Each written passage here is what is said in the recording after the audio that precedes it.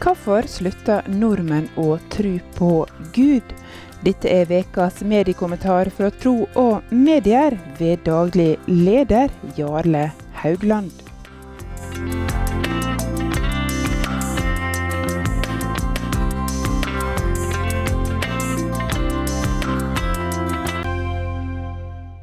Hvorfor slutter nordmenn å tro på Gud? Spørsmålet er høyrelevant og må stilles av enhver kristenleder i landet. Men denne gang er det Harald Eia som stiller spørsmålet i NRKs programserie Sånn er Norge. Det første man bør gjøre i møte med et sånt tema, det er jo selvfølgelig å stille spørsmål ved statistikken.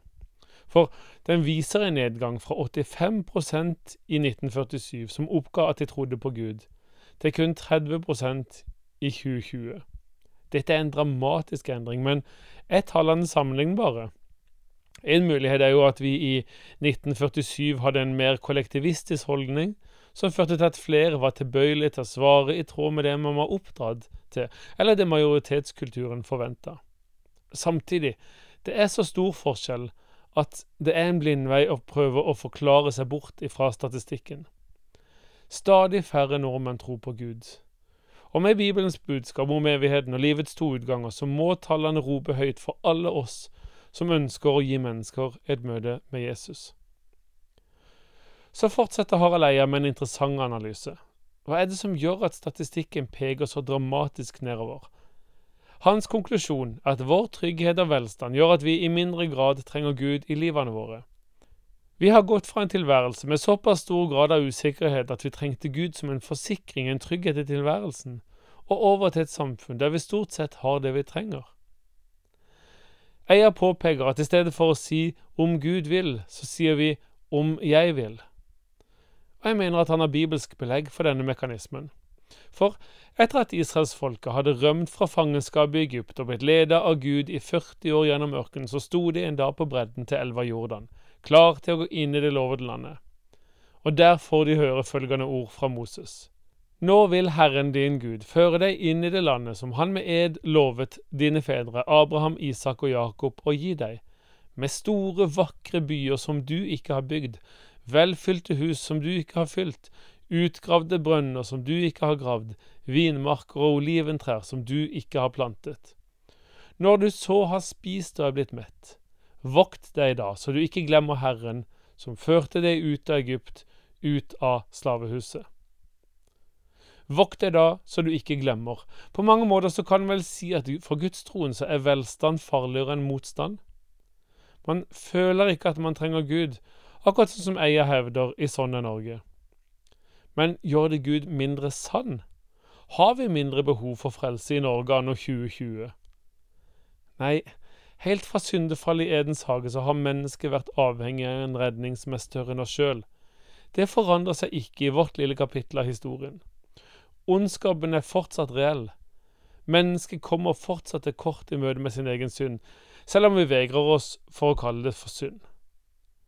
Men om løsningen i møte med vår ondskap er økt velstand eller ytre rammeverk som øker følelsen av trygghet, ja, da er vi ille ute. Da står vi i fare for å nyte oss like inn i fortapelsen. Derfor er det ikke helt riktig det Harald Eia også hevder, at religion handler først og fremst om følelser. Jo, menneskers tilslutning til en religion handler nok i stor grad om følelser. Vi leter etter mening i tilværelsen, etter at noen større enn seg selv bryr seg om oss og bærer oss gjennom livet, etter noen som redder oss ut av uføre vi setter oss i gang etter gang. Men i det lange løp så er ikke den kristne tro en livsfilosofi som skal gi mennesker gode følelser.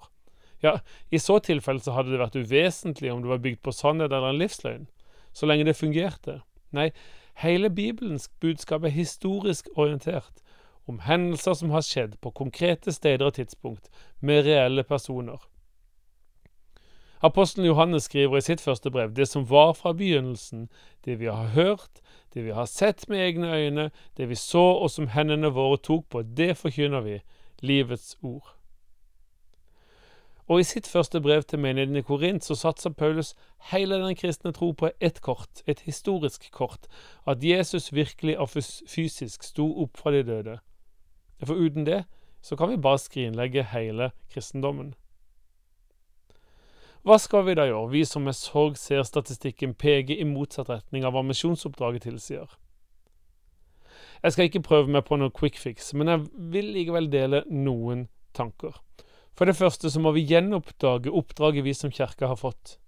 Det å forkynne evangeliet for alt som Gud har skapt, og gjøre nye mennesker til disipler, og være Jesu vitner.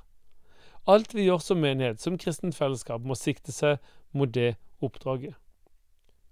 For det andre så må vi være sannheten tro i kjærlighet, for å låne ordet fra Paulus. Begge to, sannhet og kjærlighet. Om man kan våge seg til, kan vi omskrive det til fakta og følelser. Begge to må være med. Om sannheten mangler, så blir det en behagelig livsløgn. Om kjærligheten mangler, ja, så blir det kald rettroenhet. Og for det tredje så må vi øve oss opp i det John Stott kaller for dobbeltlytting. Vi trenger å lære oss til å både lytte til Guds ord og vår samtid. Lytte til Guds ord også for å læres opp i hvilke svar kristen tro har på samtidens spørsmål. Det er apologetikkens viktige rolle. Og lytte til vår samtid, for om vi ikke lytter og forstår menneskene rundt oss, så vil vårt budskap og våre svar ikke møte menneskers behov, og de vil trekke likegyldig på skuldrene over det som er verdens viktigste budskap. Derfor fortjener Harald Eia en stor takk for å reise spørsmålet. Jeg håper at vi kristne tar det på det største alvor.